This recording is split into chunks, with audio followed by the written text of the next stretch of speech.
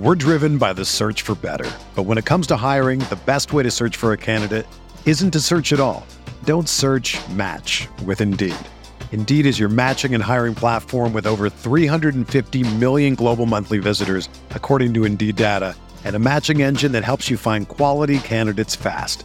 Ditch the busy work. Use Indeed for scheduling, screening, and messaging so you can connect with candidates faster.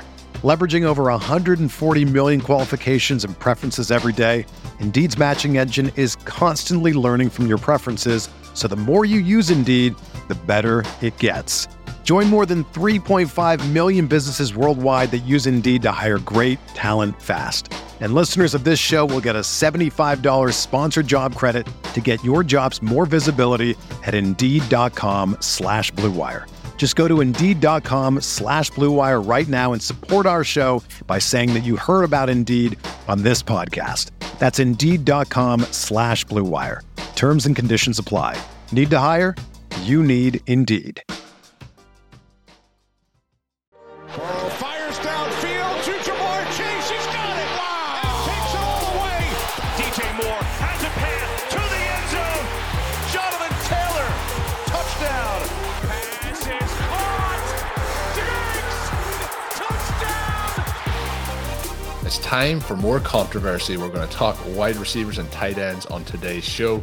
We're going to get Danny B. Kelly on to help us work through some of the situations where maybe you want to see in your rookie draft here who to take. Maybe it's your best ball draft. Who should you be selecting with those late round picks? That's what we're going to be talking about today as he jumps back aboard. We did have him on the Monday edition. We talked running backs and quarterbacks. Really excited to have him back as he truly delivered some fantastic information in that show, Sean. We have already recorded this edition with Danny, and I fully expect the RotoViz OT community here to enjoy this one, find a lot of insightful information in it as well. If you want to follow Danny on Twitter, you can do so at Danny B. Kelly. He is the senior staff writer at The Ringer. Sean, I'm excited. I know you're excited. Wide receiver talk is something we always love to do. But before we get into that, let the listeners know what they can find up on rotoviz.com. Yeah, we're continuing to put out lots of RV Triflex content, what you want to do to move through tiers to maximize your value, trade opportunities that will pop up and give you an opportunity to get both value and the players that you want. Make sure you check that out. If you're playing in other types of leagues, again, one of the things that we love about the Triflex format is that it does replicate so closely so many of the leagues that have started up in the last couple of years. And so the ADP for that, the moves that you're making in that, the way that drafters are approaching it with a mix of, fantasy experts, high stakes players, dynasty enthusiasts, it really gives you a good sense of ADP and how people are playing dynasty leagues right now. So very generalizable to other leagues you might be playing in. That's really what I love the most about it. So make sure you check all of that out. And Colin, let's get here to Danny's thoughts on some of these controversial wide receivers. We're going to start out with a player we haven't discussed a lot on the show, but is very relevant when you get to that end of the second round and you're trying to find the best value, the most points for the cost. We'll jump right in here.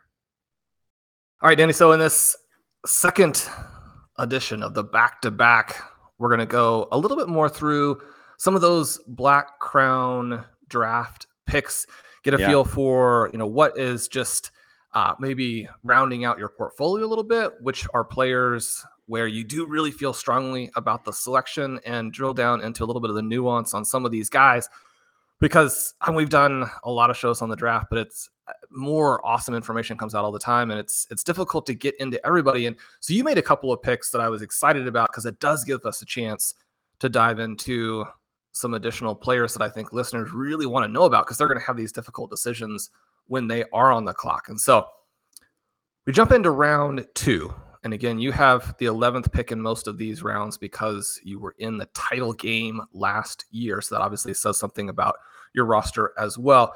You have the 211. You select Josh Downs with a couple of those former Volunteers, Hyatt and Tillman. Mm-hmm. They're still available. They went a handful of picks ahead of Downs in the reality draft. And I mean, there are strengths and weaknesses to this, but I would say that at least superficially, more built out offenses with perhaps more capable QBs. Downs had the better age adjusted and experience adjusted production trajectory, but a lot of people feel like he might be more limited at the NFL level. How do you weigh those elements and kind of give us the pro case for Downs as we're working through the end of round 2 here? Yeah, I think it is concerning a little bit that he is probably going to be a slot only receiver at the NFL level.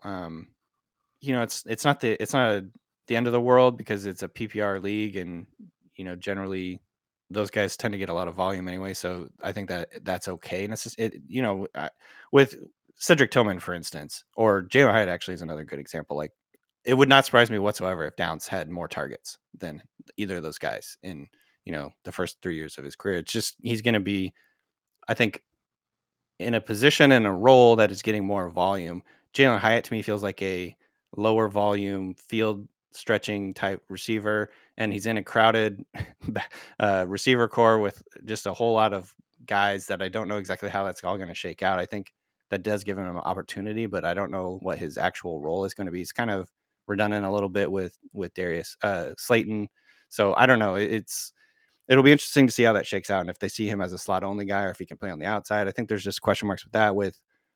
With the comparison of Josh Downs to like a Cedric Tillman, of course they're very different stylistically.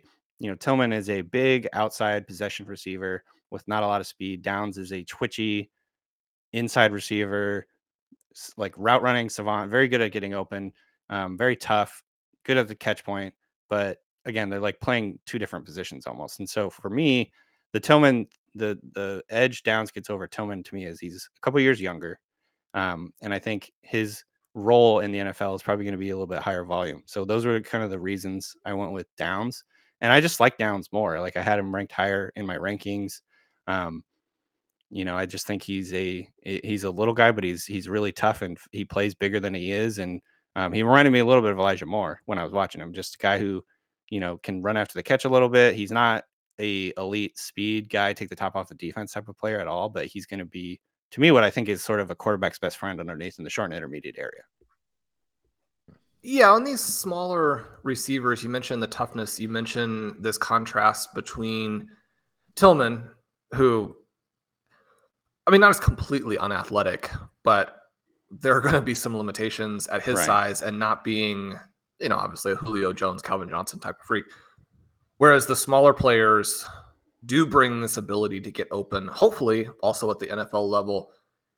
And yet, maybe like you mentioned, he's limited to the slot. If you're purely a PPR, I mean, there's some slot guys who put up some huge productions. So that's not necessarily even a problem. But how are you looking at these small receivers? Is that something that you're thinking, okay, if as long as I get a good price, like, I mean, if Downs were another 10 pounds heavier, he'd be going at the 1-2 turn. And so, at 211, I'm glad to take that discount for the weight, or how are you figuring that? Yeah, that's actually, and doing pre-draft drafts in rookie drafts or whatever, he was going, I think, pretty high. Like, I remember I got him at 203 or 204 at one point, and that was kind of right along the lines of ADP at the time. And then, of course, he fell because he went in the third round instead of the second round, which a lot of people were expecting second round. And so the NFL maybe didn't value quite as high as what people were thinking. He did get some like first round buzz early on in the process. And I think the size limitations, the schematic limitations probably pushed him down the board a little bit. But yeah, and I think so. Yes, I'm taking the discount there. I think he's a very good player. I'm, after the fact, obviously this is like, hindsight's 2020, but like the way that he's talking about getting together with Anthony Richardson, he's apparently the star of their first rookie minicamp. So there's some exciting things that are happening there in terms of like him developing as like a high volume guy for Anthony Richardson. This is the type of player that Anthony Richardson, I think, really needs to develop, because Richardson was a little shaky in the short and intermediate areas as a passer. And so hopefully that they can kind of have a symbiotic relationship and grow from there. But I love his like competitiveness and toughness. So when you hear him talk, and if you saw the post draft when he got drafted call, like, he's super serious. Like, he's going to put in the work. it's kind of exciting from those points of view. But obviously, I was judging everything on tape, and I really like what he did. And his production profile is really good. He was productive almost immediately, I think, from a young age.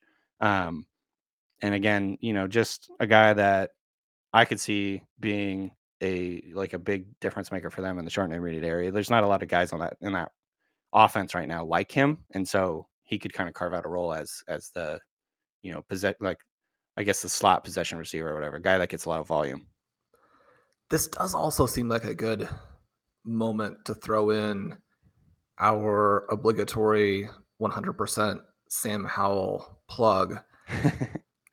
He the guy who made downs or the other way around? That's a good question. I don't think it doesn't have to be either. I don't think he made Sam Howell. I think they probably helped each other, certainly. It is interesting actually that because he's now played with Howell and Drake May, who Drake May is probably going to be a top 10 pick next year. So, maybe that elevated his status a little bit in terms of downs because he's playing with two good quarterbacks. So, or at least depends on how you feel about Howell if he's a good quarterback. I think he's a good quarterback, but just limited in some ways. By the way, are we excited about Howell this year? I'm kind of excited on this show. I was wondering where that comment was going. We have to be I'm kind of excited on this show. Yeah, we have to be excited over here. Sean likes to call it the 100% exposure club, so we're pretty highly invested in Sam Howell heading into this season. We did also kind of get a little bit of clarification on this on the show earlier this week with the pick at the 304, but we'll not talk about Tajay Spears here and how could have potentially been the selection. But right. Keyshawn Boutte was the player you did select there. He's somebody who had a high recruiting grade, impressive early production, then kind of collapsed in production, I guess, and a disappointing athletic test. And then for the NFL draft, drops to the 6th round, lands in New England with the Patriots. There's a few players there, Sean, in the wide receiver room in New England that we still love, that we hope that could be the wide receiver one there. But there is a path to being the wide receiver one for the Patriots this season coming, could have an immediate impact. Is that something you see as a possibility for him? How do you see him fitting in New England? Yeah, he to me is sort of a lottery ticket that it's probably not going to work out. It's probably not going to hit, but if it does, then you're getting insane value in the 3rd round. Part of the other reason I took him there is because I know Scott Barrett was going to take him if I didn't a few later. So it's not like you can kind of wait, because I had 2 3rd round picks in the draft and I was thinking about trying to get him later. And I was like, that's probably not going to last. He's probably not going to last that far. I know Barrett's been taking him in a couple other drafts. And so I think, in the 3rd round, you're sort of taking swings on guys. There's probably not a huge hit rate on 3rd round picks generally. And so I took a guy, I wanted to take a guy who had the upside to turn into like a star. And we saw him coming into the season. I remember watching some video, or I was watching some other player and it was like Todd McShay talking about Keyshawn Boutte as number 1 receiver in the draft, in like the 2023 draft. And I'm like, that was not very long ago. This was at the very beginning of the college season. So obviously he fell off, a cliff in terms of his projected draft position and his standing in the NFL. I think there's some personality issues that definitely are holding him back as well, that teams were worried about, immaturity and things like that. But at the same time, what he did his first 2 years at LSU and his ability, his explosiveness after the catch. I think he's a certain kind of receiver. He's not necessarily like a elite deep threat, although I think he can track the ball. He's made some pretty impressive circus catches near the sideline and things like that, but he's sort of a run after the catch, explosive, get the ball into his hands in space and let him do work. I think that's where he could really shine. So there's a lot of things that there was a confluence of events in 2022 that made him completely fall. It was a new coaching staff, new quarterback, didn't get along with either of them, it seems. He had a injury to his ankle that required a second surgery. So I don't think was completely healthy. And so there's just a lot of things working against him. And then he also, if you look at the end of the season, like his production was definitely ticking up in the right direction towards the end of this last season. So he's like starting to get a little bit closer to where we'd say with him prior to the injury. And so I don't know, I'm just kind of hoping that the injury will be behind him, that he'll maybe get a little bit of a reality check. The fact that he was a 6th round pick, and he's going to need to like kind of get his things together, and hopefully that'll be enough to like kind of have him go back in the right direction. But again, I'm not really expecting much, but I think there's an opportunity here. I don't love the fact that he landed in New England, if I'm being totally honest.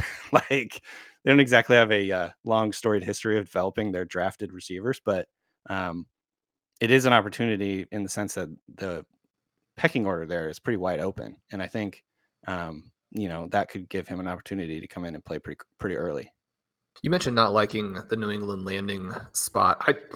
I guess I was not just shocked, although I guess this more or less the same terminology. I mean, just absolutely blown away that they did not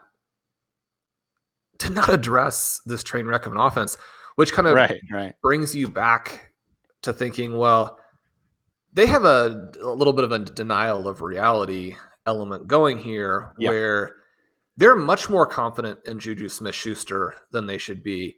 You could see that just in who they let go from their offense and what they signed him to, even though it's not a massive deal, still, I think, vastly overconfident in what he can bring. But then also, I mean, we like Tyquan Thornton, and not like him that we think he's going to go out and be some top 10 fantasy receiver, but someone who can be a viable NFL starter. Yeah. And yet, because he didn't do a whole lot last year, it does feel more tenuous, and you kind of forget the fact that maybe New England also likes him. And so they think with those guys, with Gesicki and Henry, that maybe they actually do have this covered a little bit. How are you looking at the New England passing offense and how that's going to manifest sort of for fantasy? Yeah. Good question. No idea. I think there, I don't know what you said. You said a word earlier that was funny. I think, like they're delusional or something about what's going on. I think there was a little bit of hubris last year coming into the season with the idea that they could make Matt Patricia their offensive coordinator and it would be fine. I think they really, not derailed completely, but definitely hindered Mac Jones's development. I think that led to some personal issues in terms of like the way that Mac Jones was addressing the issues they were having on offense. I think that there's a little bit of a rift between Mac Jones and the coaching staff, Belichick. I don't think they really like how he has responded to some of the, issues that they were having last year. And so that was why you hear some of these rumors that they're trying to trade him and move on. And that there's some rumors that they like Bailey Zappi more. I think all these things have merit because, and it's a result of the struggles that they had last year. Like we saw what Mac Jones did as a rookie. It was pretty exciting. And then last year, everything fell apart. And part of the reason is their offensive coaching staff didn't really know what it was doing. And they didn't have a ton of weapons. They had some injuries that they were struggling with for whatever reason. They decided they didn't want to play Kendrick Bourne ever. There's just all these like weird things that it felt like it was just Belichick being Belichick. He's just like has a grudge against certain players and he's just not going to play them. So, but going forward, I am much more optimistic about what Bill O'Brien can do. From what I've heard, it sounds like they're kind of giving him a little more autonomy to do what he wants to do offensively. Part of the reason I'm trying to remember, I think I heard something along the lines of like they were pissed that Mac Jones actually consulted with Bill O'Brien about the offense last year. And they were like, why are you talking to some coach that's not on our staff? Like, don't talk to other coaches. So there's just like a lot of things happening here. But I think Bill O'Brien has the ability and the experience and sort of the track record, I think, of managing quarterbacks to like get Mac Jones back on track in theory. And so, I like the addition of Mike Gesicki. I'm like one of the final people that actually likes Mike Gesicki, I think, in the world. And so we have quite a bit of Gesicki, so we're with you. Okay, good. I'm excited about what he could do with like a full snap load versus like coming in randomly for the Dolphins every like fourth play or something. I think that's exciting as like he'll be like sort of a big slot receiver. And I actually look at Kayshon Boutte as sort of and I don't want to oversell Boutte because obviously I think there's a huge bust factor here, or not bust, but like there's a lot of opportunities for him to not just do anything essentially. But he is kind of a Juju Smith-Schuster type player in terms of he's probably best in the slot. He's probably best, making plays after the catch. He's a little more, I think he's more explosive than Juju Smith-Schuster, even though the testing numbers were atrocious for him at the combine. I think he has the natural athletic talent to be better than what he showed at the combine. And he has shown it on tape. It's just not lately. And so hopefully he can get healthy and get that explosiveness back. Because there's some plays where he just catches a pass and like houses it, and so hopefully he can get some of that back. But yeah, I think, I don't know, like, is Devontae Parker toast at this point? I assume so. Tyquan Thornton is a little bit of a black box. I'm another guy that likes Thornton just be based on his speed, obviously, but like what he showed in the preseason at times was pretty exciting. I think there was some games early on in the year where he was starting to get kind of a little bit of momentum, and then he got hurt, and then there's obviously worries about his frame because he's tiny, and then he broke his collarbone, I think. And that is why we had concerns about his frame, because he's tiny. And so it's sort of like, I don't know exactly what that means going forward, but there's just a lot of question marks. I do kind of like the fact that they addressed their offensive line a bunch in this draft. They drafted a couple mid-round guys that could end up being, significant players for them, City Sal and Jake Andrews. But overall, yeah, they didn't do a ton of big moves to address the offense other than Juju, who at this point I'm kind of just out on overall. I don't really know if he's a difference maker at this point in his career. So yeah, I'm very curious to see what happens with New England. But end of the day, to come full circle, I'm very hopeful that Booty can find a role, just because I think he has got that natural talent. He has the background of big play ability that maybe that he could be a steal in the 6th round. Well, we still like Mac Jones. So if he gets traded and buried, that will be sad. Yeah. If he emerges because of something that they do, even if it's a 6th round lottery picket, that would be fantastic. So kind of wrapping back to earlier in the draft a little bit here, we had mentioned a couple of times that you selected A-Chain in part because you were loaded at QB, you're loaded at tight end. You've got like 3 tight end ones. So in this tight end premium league, you're in great shape. And that kind of takes you out of the market for the tight ends. But that range right there in rookie drafts is so interesting now because Kincaid goes early to Buffalo, because Laporta goes before Mayer. And I mean, people were very high on Kincaid, and he had risen quickly over the last sort of 2 to 3 weeks, going very early at that point then in best ball. And then like the best possible scenario, or possibly the best possible scenario, hits where you are the first tight end taken. You go to the Buffalo Bills. You're there with Josh Allen now. And so now the enthusiasm is reaching this sort of fevered pitch. Right. But at the same time, Laporta, who similarly athletic, extremely productive, maybe fewer actual red flags, actually goes second and goes into a Lions offense that is pretty good. Now, Laporta has been interesting because while Kincaid is very consistently going in that 108 to 110 range, Laporta will go anywhere from like 112 to 207, which, I mean, so that entire first half of the 2nd round, if you want the tight end, you're kind of on pins and needles to find out, like, is he going to make it to me? Do I need to move up? How do you see the contrast between these two guys now? Laporta and Mayer, or Laporta and Kincaid? Laporta and Kincaid. Because, yeah, I mean, you have to like Kincaid, right? But, I mean, I think I can make an argument for Laporta number 1. Yeah. Certainly it seems like cost adjusted that like he is now the smash guy. Yeah. I think you can make that argument for sure. It's tough because it's hard to let go of, I think, pre-draft notions for me, because I really liked Mayer a lot too. And I think he went 1 pick after, so there's a little bit of like you're splitting hairs in terms of like the order in which these guys went. But at the same time, it's come out more and more over the last couple of weeks that a lot of teams had Laporta and Kincaid as their 1-2. And so obviously the NFL is high on Laporta. Man, because before the draft, you could get Laporta in like the 3rd round. It was so amazing. And I'm like regretting not getting more of him because now he's a fringe 1st rounder. And so, but yeah, he to me there's a lot of reasons to like him. And at the end of the day, like if he ended up being better than Kincaid in the NFL, I wouldn't be completely shocked because 1, he's quite a bit younger. 2, he doesn't have the concerning back injury history that Kincaid brings. I like Kincaid more just because I felt he was a lot more loose of an athlete, dynamic, and a little more explosive and just twitchy. I thought Laporta, he's definitely athletic and he's a bruiser after the catch, but I didn't find him to be quite as, I guess, loose of an athlete, as flexible of an athlete. He's just a little more stiff and lumbering versus versus Kincaid, who's much more fluid. And he reminded me like watching Kelsey, honestly, just the way he moves.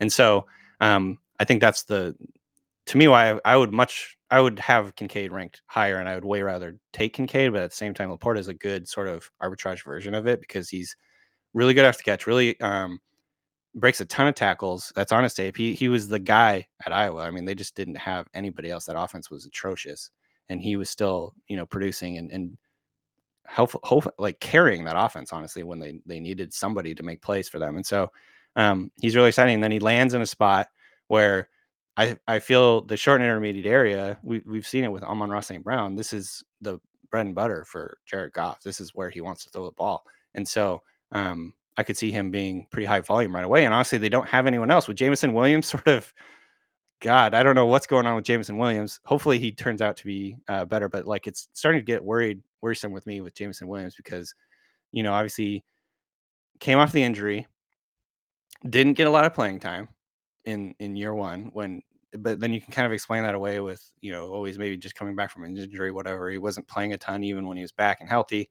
And then you start to hear the coaches were kind of annoyed at him because he wasn't running the right routes or he wasn't being precise enough or whatever reason. Like there was a few sort of comments from the coaching staff over the offseason where it was like, well, he needs to start practicing like he wants to play and stuff. He needs to like be a little more precise. We need to get a little bit more out of him in terms of, whatever. And I can't remember the exact quote. It was along those lines, basically like he's not doing the right things. And therefore that's why he wasn't playing. And now he's suspended for half the year. And so I'm starting to get a little worried about Jameson Williams, if I'm being totally honest, even though I do think he's a very good player. I don't know. It's just a little bit worrisome so far that's kind of how his career has gone. So bottom line is Sam Laporta might be the number 2 receiver in this offense right away, at least, on paper. Obviously, tight ends generally have taken a little bit longer to get going, but am I misremembering anyone? Like they signed Marvin Jones. Josh Reynolds is on their team. Like Khalif Raymond had 60 something targets last year. Like there's just not a lot else there besides Amon-Ra St. Brown. We're driven by the search for better. But when it comes to hiring, the best way to search for a candidate isn't to search at all. Don't search, match with Indeed. Indeed is your matching and hiring platform with over 350 million global monthly visitors, according to Indeed data, and a matching engine that helps you find quality candidates fast. Ditch the busy work. Use Indeed for scheduling, screening, and messaging so you can connect with candidates faster. Leveraging over 140 million qualifications and preferences every day, Indeed's matching engine is constantly learning from your preferences, so the more you use Indeed, the better it gets. Join more than 3.5 million businesses worldwide that use Indeed to hire great talent fast. And listeners of this show will get a $75 sponsored job credit to get your jobs more visibility at Indeed.com/Blue Wire. Just go to Indeed.com/Blue Wire right now and support our show by saying that you heard about Indeed on this podcast. That's Indeed.com/Blue Wire. Terms and conditions apply. Need to hire? You need Indeed. It feels like there'll be a lot of volume, particularly with Williams not being there, to potentially go his way. So I think your point about him having that instant impact is very much there. And myself and Sean are both big Jared Goff fans here still. So let's hope that that all works out for the two of them together in Detroit. We'll see what happens. The other tight end then to get into is Mayer, and most analysts seem to be willing pre-draft to give him a pass on his athleticism, but post NFL draft, his fantasy value has remained relatively steady. Mm-hmm. But do you think, based on how the draft played out, that what the NFL is telling us might be concerning? A little bit, not a lot. I would say not a shocking amount because he was the 3rd or 4th pick, I think, in the 2nd round. It wasn't like he fell dramatically. But I think relative to some expectation that he would be a top half of the 1st round type pick, yeah, there's a little bit of it, I guess, a reality check with him. And, he's maybe not the ultra elite prospect that I think he'd been built up to be a little bit at Notre Dame, at least in the NFL's eyes. And so, yeah, there's a little bit of concern there. But at the end of the day, to me, he was never about twitchy movement skills or getting tons of separation. He's just big, tough, extremely, extremely, extremely strong at the catch point. Like he just doesn't lose when he's at the catch point. He's like one of the strongest contested catch guys like I've ever seen, and so consistent in that area that it's not just, to me, it's not just sort of variance. It's this guy is insanely good at the catch point. He knows how to box out, very strong. In addition to the fact that, he's going to be, I think he's going to be on the field a ton. He's not maybe as elite of a blocker as I think he's been made out to be. So he's probably going to be used all over the formation. If you look at the way that Notre Dame used him, he was being flexed out. He was being put in motion. He was all over the formation. And I think that's the type of player he's going to end up being in the NFL. Like, I think there might be a little bit of a misnomer that he's sort of just and I've said this too, that he's a wide tight end, but I don't think he's just a blocker, if that makes sense. Like, he's not going to be utilized, only as a blocker, because obviously that's a detriment to fantasy if he's not running a ton of routes. And so I see him as more of a pass catching tight end than maybe his reputation would indicate. And so, overall, not quite as athletic, not quite as twitchy, but I think he's going to be running a ton of routes. And again, he lands in the Las Vegas depth chart, which doesn't have a ton of weapons outside of Devontae Adams. I think Jacoby Myers, is a good possession guy. I don't think he's a star necessarily. And then Hunter Renfrow, it feels like his future in Las Vegas is tenuous at best. I don't really know how long he'll be around. And so, I think there's just a lot of opportunity for him to come in and get a lot of targets, at least maybe not as a rookie, but going forward, he'll be like one of the top 3 guys in that offense or whatever. And so I'm pretty optimistic about him still. The other thing I would add is he is like the most intense person I've ever seen at the podium at the combine. I have zero worry that he's going to be like a great pro, like quote unquote pro. He's just going to come in and do his job. It's surprising that Patriots didn't take him, because he's just a do your job type of guy. Is he going to be the last guy in the weight room every day? Oh, 100%. If you ever see an interview with this guy, he just he came up to the podium, put his hands on the side of each podium, like power stance. And he was just like directing traffic. I've never seen anyone with like more charisma. This is like a 21-year-old guy, but he was just the alpha of all alphas. And so I don't know, to me that does matter a little bit when you get into the NFL. And so I have no worry about him being, a hard worker and doing everything he can do to succeed. It feels like a pretty good landing spot for him there. And we've already mentioned kind of the 2 top tight ends. Is there any other tight ends that you want to highlight that really you have an interest in?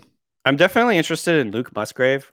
I think landing spot again is pretty good for him. It seems like they're trying to build a new offense around Jordan Love. They hadn't invested a lot in the offense over the last few years because they had a Hall of Fame quarterback that they felt that they could address other positions and sort of strengthen the team elsewhere, because Aaron Rodgers could sort of elevate the rest of the offense and they wouldn't need to make as many investments. Now they've done the opposite. They're trying to make a lot of heavy investments in skill players to make Jordan Love's job easier, which I think is the right move. I'm sure Aaron's delighted about that.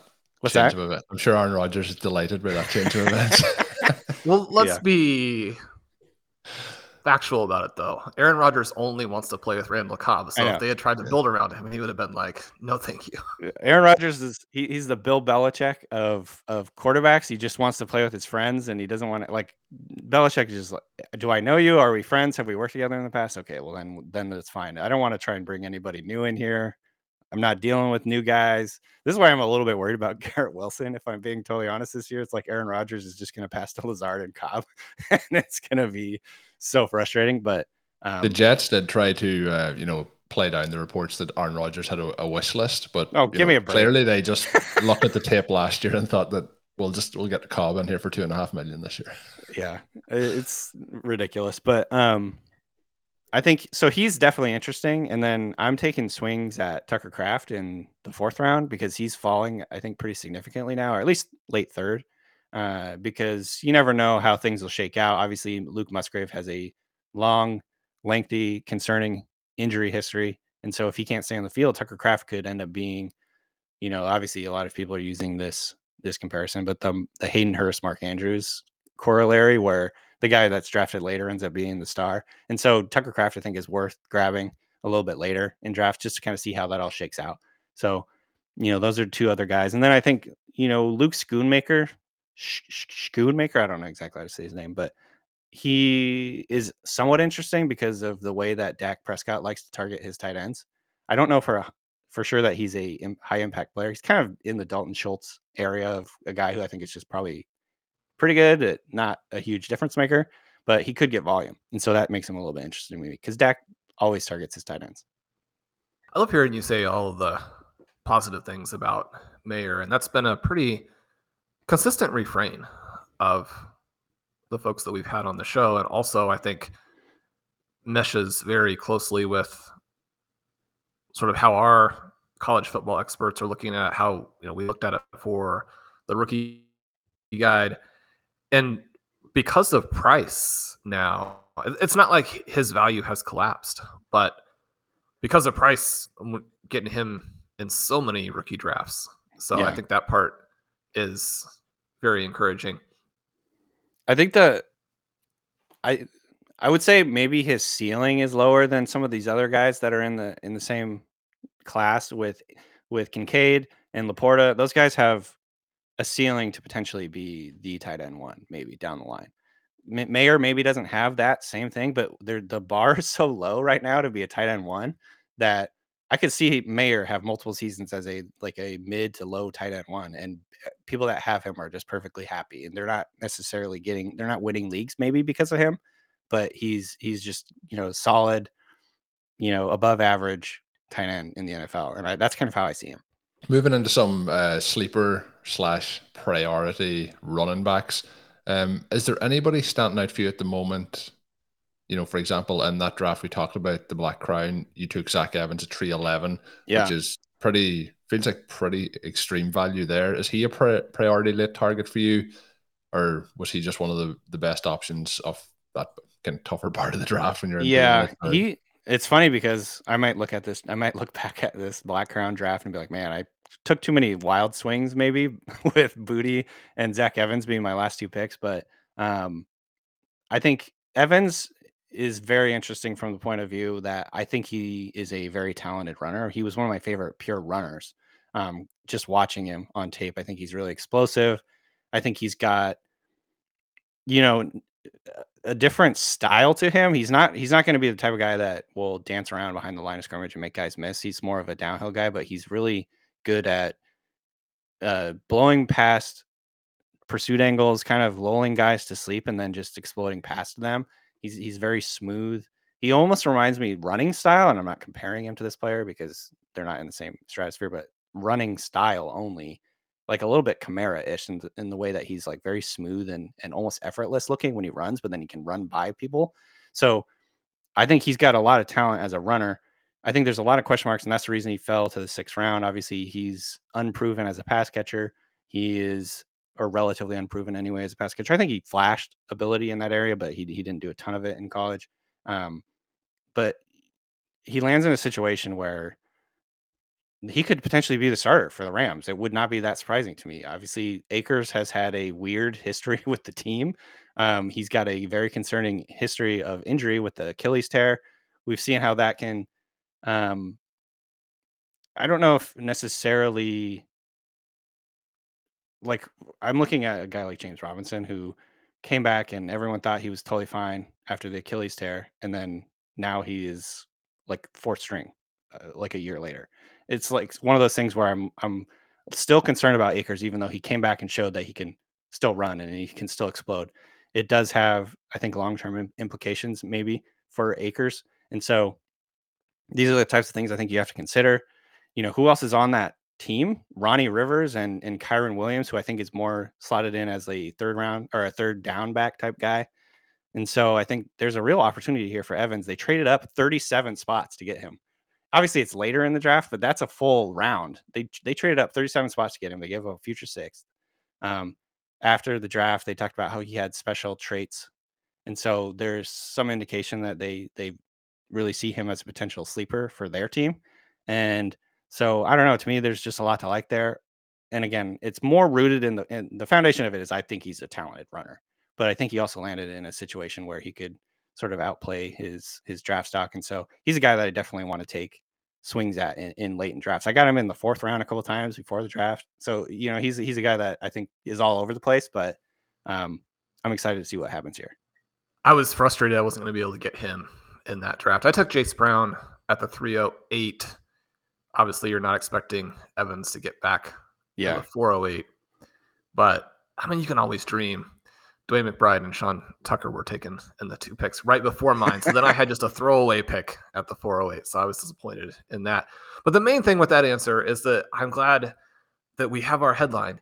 Danny Kelly says Cam Akers is done. Zach Evans, the new Alvin Kamara. Yeah. So I think that'll get lots of downloads. We appreciate that.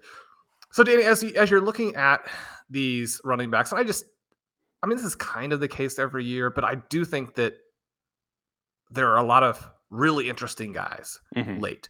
So when we're looking at the running back position specifically in fantasy, and we have these players taken really outside, say, the first 75-ish picks, how are you kind of working through that when you put out your rankings and you just develop your draft tactics, balancing the reality draft capital, the landing spot, which is a completely separate thing, really, and then the talent? Yeah. How are you working through that? And are there any specific guys for this year that you want a lot of exposure to, maybe in addition to an Evans? Yeah, it's tough because a lot of these later round guys, and we were expecting this because the NFL right now just has a surplus of running backs, right? And there's just not very many openings. And so coming into the draft, I was always worried that some of these guys are going to fall into what is a heavy committee or expected to be a committee or a backup. I think I'm honestly, like, if I'm just being totally honest, I'm just trying to sprinkle in a little of all these guys in my drafts because I think I could see multiple of them end up being starters down the line. Like Eric Gray for the Giants. I think he was exciting to watch on tape, has a little bit of elusiveness. He's a tough, compact runner. And with his situation, he lands on the Giants, who they're at an impasse right now, apparently, with Saquon Barkley. We don't know what the long-term implications that has. Like, does this front office value running back enough to sign Saquon Barkley to like a big money contract? I don't know. Like, maybe not. And so we could see Gray in terms of his future maybe being the starter in 2024 if everything falls right. So he's worth a shot. Chase Brown, I think, like you mentioned, is a very interesting one. Super productive, super athletic, lands in a situation where Mixon's future is in doubt. I think that's a smart one to take, just take him in the 3rd, 4th round, and hopefully something works out there.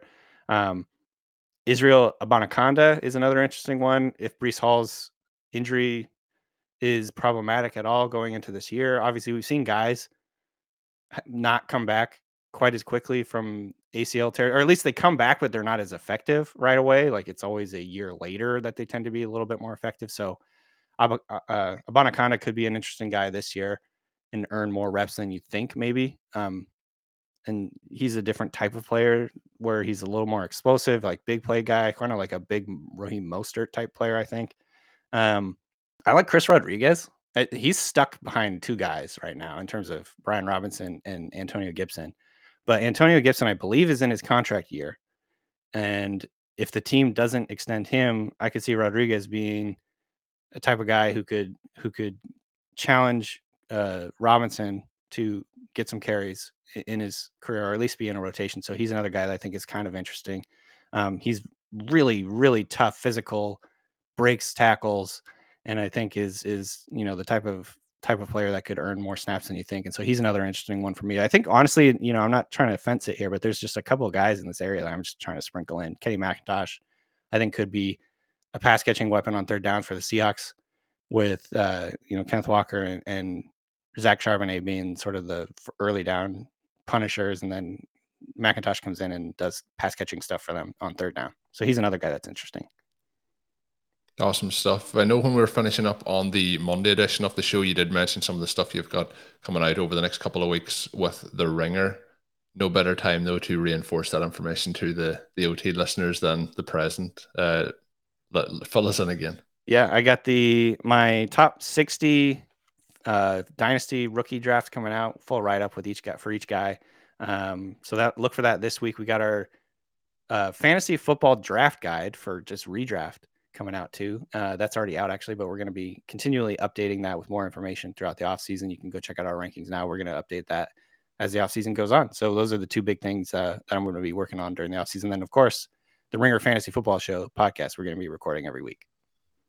Thanks once again to Danny for jumping on the show. As I mentioned, Danny B. Kelly on Twitter is where to find him on there, theringer.com. You can find his work over there as well as the Ringer Fantasy Football Show, where he will be appearing. Sean, we are closing out our second show off the week. We are going to be back with a third edition, which will be on Friday. My recommendation to the RotoViz OT listeners, or if maybe you're a new listener, you've come in through, you've heard Danny's on, you've come back and you're listening here today, click that subscribe button, get your podcasts once they are available on all podcast players. Drop us a rating and review on the RotoViz Overtime podcast page. We do appreciate that greatly.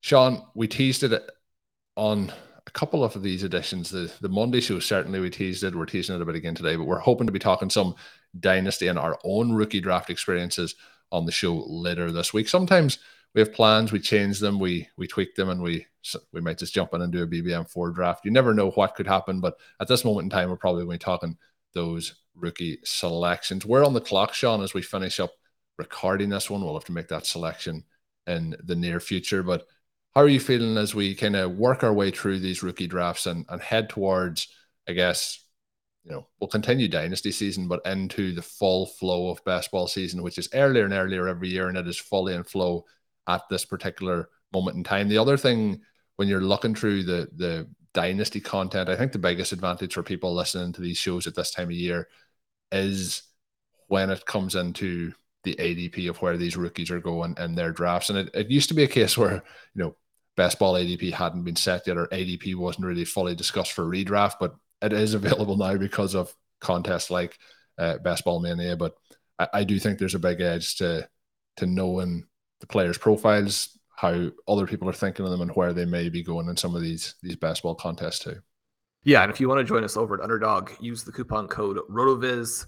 That'll get you 100% deposit match up to $100. You could be the next member of the RotoViz community to take down a massive prize there. We're so proud of all the listeners who have done so well in those contests. Yeah, Colin, these rookie drafts are so much fun. They're the most fun that you have in fantasy every year. But the other element of it is I don't think you can be fully prepared to draft in best ball and to really understand the nuances of the rookies and how you're thinking about them related to price, related to depth charts, related to how you want to mix in and create this full roster if you haven't gone through that dynasty process. And so I would encourage people who want to get better at best ball to play dynasty. I'd encourage people who want to get better at dynasty to play best ball.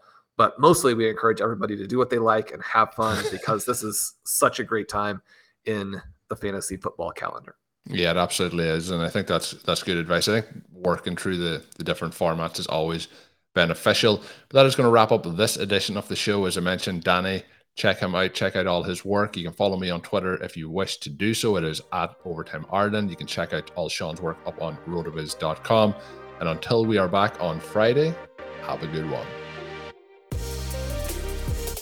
Thank you for listening to Overtime on RotoViz Radio. Please rate and review the RotoViz Radio podcast on iTunes or your favorite podcast app. You can contact us via email at rotovizradio@gmail.com. Follow us on Twitter at RotoViz Radio. And remember, you can always support the pod by subscribing to RotoViz with a discount through the RotoViz Radio homepage, rotoviz.com/podcast.